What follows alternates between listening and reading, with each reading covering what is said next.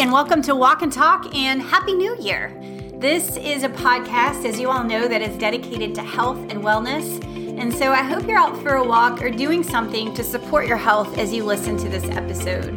Because today we're going to be talking about motivation, systems, habits, and how to create sustainable changes in our lives. This episode is going to be different in the fact that I'm not leading an interview. I'm going to just be sharing with you some things that I've learned over my 20-year career in the field of health and wellness. And when we think about health and wellness, I think most of the time we're thinking about the knowledge, nutrition, physical activity, sleep, stress, tobacco cessation, and things like that. And knowledge is really important, but you can have all the knowledge in the world and still struggle if you don't understand how behavior change works. And admittedly, I was actually doing this wrong as a coach for many years. I started out my career in the Army Wellness Center as a health educator, where I had all these incredible tools available to me. And I had all of this knowledge that I wanted to share with people. I wanted to tell everybody what they should be eating and how much they should be exercising. And I could do these incredible assessments. I could do a VO2 max test and I could tell you exactly what your heart rate training zone should be and how long you should stay in that heart rate training zone. And I could do a metabolic assessment and I could tell you exactly how many calories you needed to eat to reach your weight loss goal. And I could even give you a meal plan that would be in that calorie range. If you would just eat this food, you would lose weight. And the interesting thing is that after doing that job it was probably about a year that I was telling everybody what they should do, and in a very nice way, obviously. But what I found was that after doing that for a period of time, I realized that people weren't actually creating the change that they wanted to see. And I, as a health educator, I'm blaming them. Like, I don't understand why these people won't just change. And what I learned was that I was going about it all wrong. In my education, where I was learning all of these things that I needed to know, the most important thing that we should have, was about human behavior and how to actually help people create the change that they want to see in their lives. And so I've started investing a lot more energy into the psychology of behavior change and habits and motivation. And that's really what I want to talk about today is how do we use this motivation to actually create the change that we want to see in our lives and make it lasting? It really comes down to human behavior and making small, sustainable changes that can last over the course of time. So I'd like to start with talking about motivation. When we think about the new year, motivation tends to run pretty high this time of year.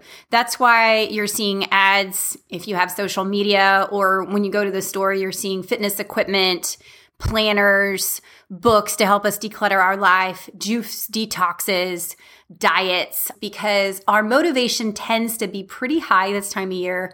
And our desire, our hope, and just our connection to the idea that change is possible is very high this time of year. So that's a good thing. And we don't want to just let this feeling pass us by.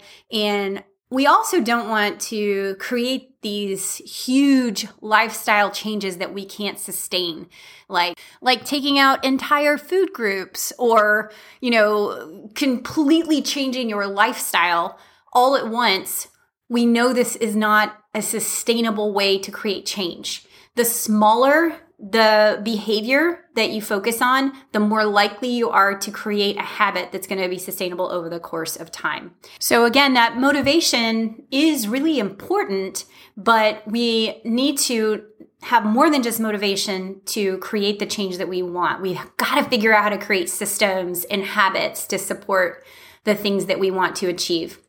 One of my favorite quotes on systems is by James Clear, who wrote the book Atomic Habits. It's an international bestseller on this topic. He said, "You will not rise to the level of your goals, you will fall to the level of your systems." When we think about a system, it's a series of many small behaviors that create sort of a network. And you could think about your morning routine or your bedtime routine sort of as systems of behavior that we sort of follow the same exact pathway. We do the same things in the morning. We do the same things in the evening as we prepare for bed.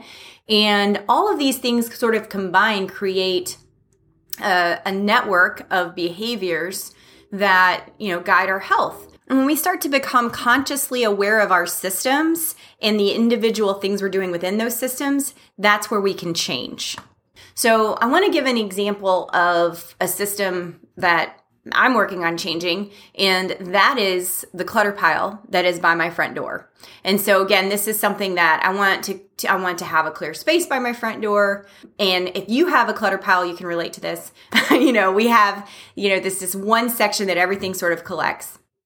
And when we think about it starts to get too big, I spend time and I clear all of it out. I figure out what to do with each of those individual things. But if I don't create a system to change and redirect the things when they come in the door, it's going to be right back to its old behavior, to the old clutter, very quickly. So then I have to consciously decide when I walk in the door how to handle every single thing. Where do my shoes go? Where does my bag go? Where do these pieces of mail go? Whatever's coming in the door has to be a conscious decision for a while until each of those smaller behaviors then become habitual. And then I don't have to think about it anymore. And then over time, we start to eliminate the clutter pile because we have created these small habits that create a bigger system that allow me to be clutter-free. I don't change that system, then I'm going to continue to have that clutter literally will continue to build up for the rest of our life. And so we have to take that motivation and then decide, wait, what system am I going to work on? How am I going to change these habits? So let's dig into habits. Habits are things that we do without consciously thinking. They're subconscious behaviors, and we are consistently doing habits and we're not usually aware that we're doing them even. The way we drive, the way we drink, the way we walk, the way we flip on a light. We don't have to think about it. Even when you think about sitting down at your computer, you hit Control-Alt-Delete. You didn't have to think about it until you change that password. And now you've got to consciously think about, what is my password? I just changed it, until that becomes a habit and you don't think about it anymore. Individual habits that we have build our health over the course of our lifetime. Someone told me once a long time ago, I don't know where I heard this, but it has really stuck with me. If I eat one salad today, it's not going to make me a healthy person. And if I eat a cheeseburger today, it's not going to make me an unhealthy person. So that one decision does not change my life. But if I habitually eat healthy food every day, or I habitually eat unhealthy food every day, even in a 30-day time period, it's going to change who I am. It's going to change my health. It's going to change my numbers when I go to the doctor. So we really want to start thinking small rather than big. And an example might be, instead of thinking about, I'm going to change everything I eat, maybe I'm going to change one meal that I eat every day. What do I eat for breakfast every day? If I could eat a different breakfast every day for a year, that's going to make a bigger difference than changing everything for a week and then just going back to my old patterns. And so again, these small changes that we create add up significantly over the course of time. So according to James Clear's book, there are 4 stages to a habit. There's the cue, the craving, the actual behavior, the action, and the reward. And so I want to sort of break these down one at a time. And when we think about establishing a new habit, we want to create a cue, versus if we want to break a habit, we need to start recognizing, what is the cue? Why am I doing this in the first place? So let's think about a habit that we all have, and that is brushing our teeth. Brushing your teeth is something that you most likely do without having to think too hard about it. It may seem like a conscious decision, but you didn't have to brush my teeth on your list of things to do when you wake up in the morning. So I want you to think about this morning, if you've already brushed your teeth. Hopefully everybody's brushed their teeth already today. At what point did you brush your teeth? Is it before you drink coffee? Is it after you drink your coffee? Is it first thing in the morning? Is it the last thing you do before you start going, before you leave to go to work? For most of us, we have a really distinct place in which that goes in our morning routine. And so we have a system that allows for us to do this behavior every day. If you lay down in bed at night and you forgot to brush your teeth, I'm going to guess you probably forgot to brush my teeth. I got to get back up. And that's because of this cycle: cue, craving, behavior, reward. Interestingly, and this is going back to a book that I read by Charles Duhigg called The Power of Habit. He talks about how brushing our teeth wasn't always something that people did. It's something that really going back to the 40s, it was a public health issue. People didn't brush their teeth. We had really bad dental hygiene until Pepsodent came out with this commercial that said, feel that yellow on your teeth, brush your teeth with Pepsodent and feel refreshing clean. So they established a cue, feel the yellow on your teeth. You're probably all feeling that on your teeth right now as you're walking or whatever you're doing. And then, so there's the cue, and then there's the craving. Wait, I want to get the yellow off my teeth, whatever that craving is, that desire to move. Then you brush the teeth, and what Pepsodent did that was different was they put mentholatum in their formula, which gave us a refreshing feeling after we brushed the teeth. So you started to feel a reward. The more people brush their teeth with this Pepsodent, with this refreshing feeling afterward, and now mentholatum's in literally every toothpaste, you get a refreshing feeling afterward, it starts to create a loop, this cycle: cue, craving, behavior, reward. The more you repeat that cycle, the more ingrained this habit becomes, and it starts to become something that we do, that we don't have to think about, that is just part of our everyday existence. But when we think about behaviors like physical activity, which, let's face it, I mean, you get a reward from doing physical activity, but it takes a whole lot more energy, time, and commitment than doing something small like brushing your teeth, which is going to take you less than 2 minutes that you get this reward for. And so when we're trying to create a new habit, like I'm going to start being more physically active, for instance, if we say I'm going to be physically active for an hour, quite often that's too much. That's going to be way beyond what is comfortable for us. And we're going to eventually burn out. We're going to fizzle out. We're going to not have motivation to continue at that level. So the key to creating this habit is to start with something small enough that we can enjoy it, and then we can start to build upon that over the course of time. It's going to give you a feeling that is a reward. Like, I'm so proud of myself that I just did that thing. And it's going to make you get those endorphins, and you're going to continue to do it because you want to, not because you're forcing yourself to do it. And then it becomes, again, this loop: cue, craving, behavior, reward, cue, craving, behavior, reward, something that we don't even have to think about anymore.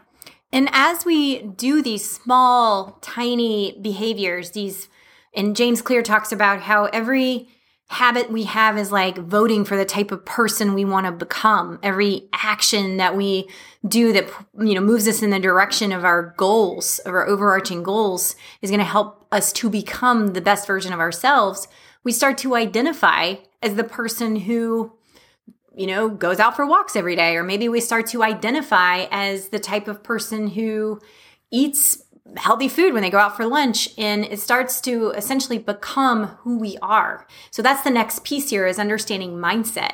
And mindset and identity, these are things that are subconscious, things that we don't necessarily think about, but that very much drive our behavior every single day. And so taking the time when we are feeling this motivation to really sit down and think about, what type of person do I want to be, can be a really useful tool in establishing that identity that's going to support you in whatever your goals are.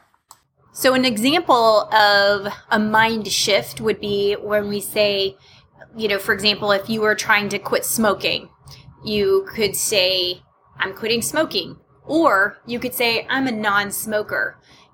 Being a non-smoker means you identify as a non-smoker, and you're going to be less likely to smoke because that's how you see yourself.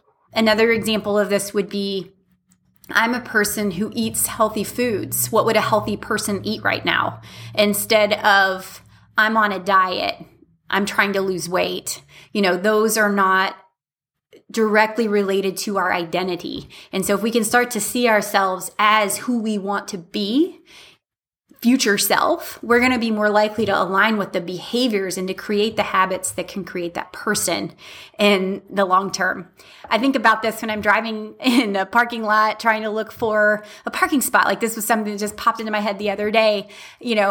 I am a person who enjoys physical activity, and so I'm going to park further out. I enjoy walking, instead of I'm the person who wants to be close up. How do I identify and create the behavior that connects to that? And so think about who you want to be. What are the behaviors that align with that? And use this motivation that you have in the new year to help propel you toward your goals. So as you move into the new year, a couple of action items. Number one, think about the type of person you want to be this year. What is your motivation drawing you toward? Then think about the systems that you would like to put in place to really be the best version of yourself. And then what habits are within that system that you need to really work on to create the routines and a network of behaviors that's going to get you there.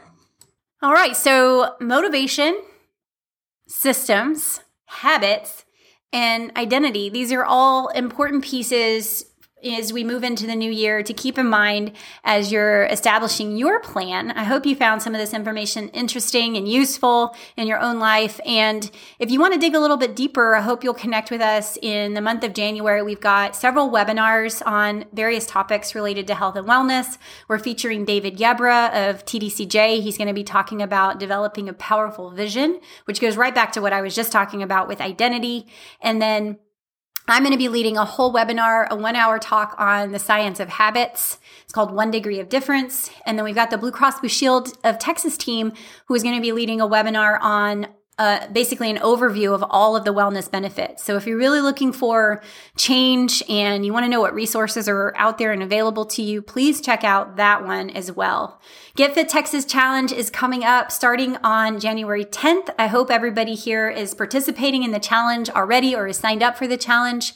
And if you haven't checked out the calendar, we have daily fitness opportunities available through the Get Fit Texas Challenge calendar. You'll see 15-minute workouts, morning check-ins. We've got 30-minute yoga classes. There's a 15-minute foam rolling class. There's strength training. There's cardio. There's Zumba. There's all kinds of different opportunities for you as a state employee to connect with other state employees across the state of Texas to create these sustainable habits. And we do know that the connection is one of the most important things that we can do for our health as well.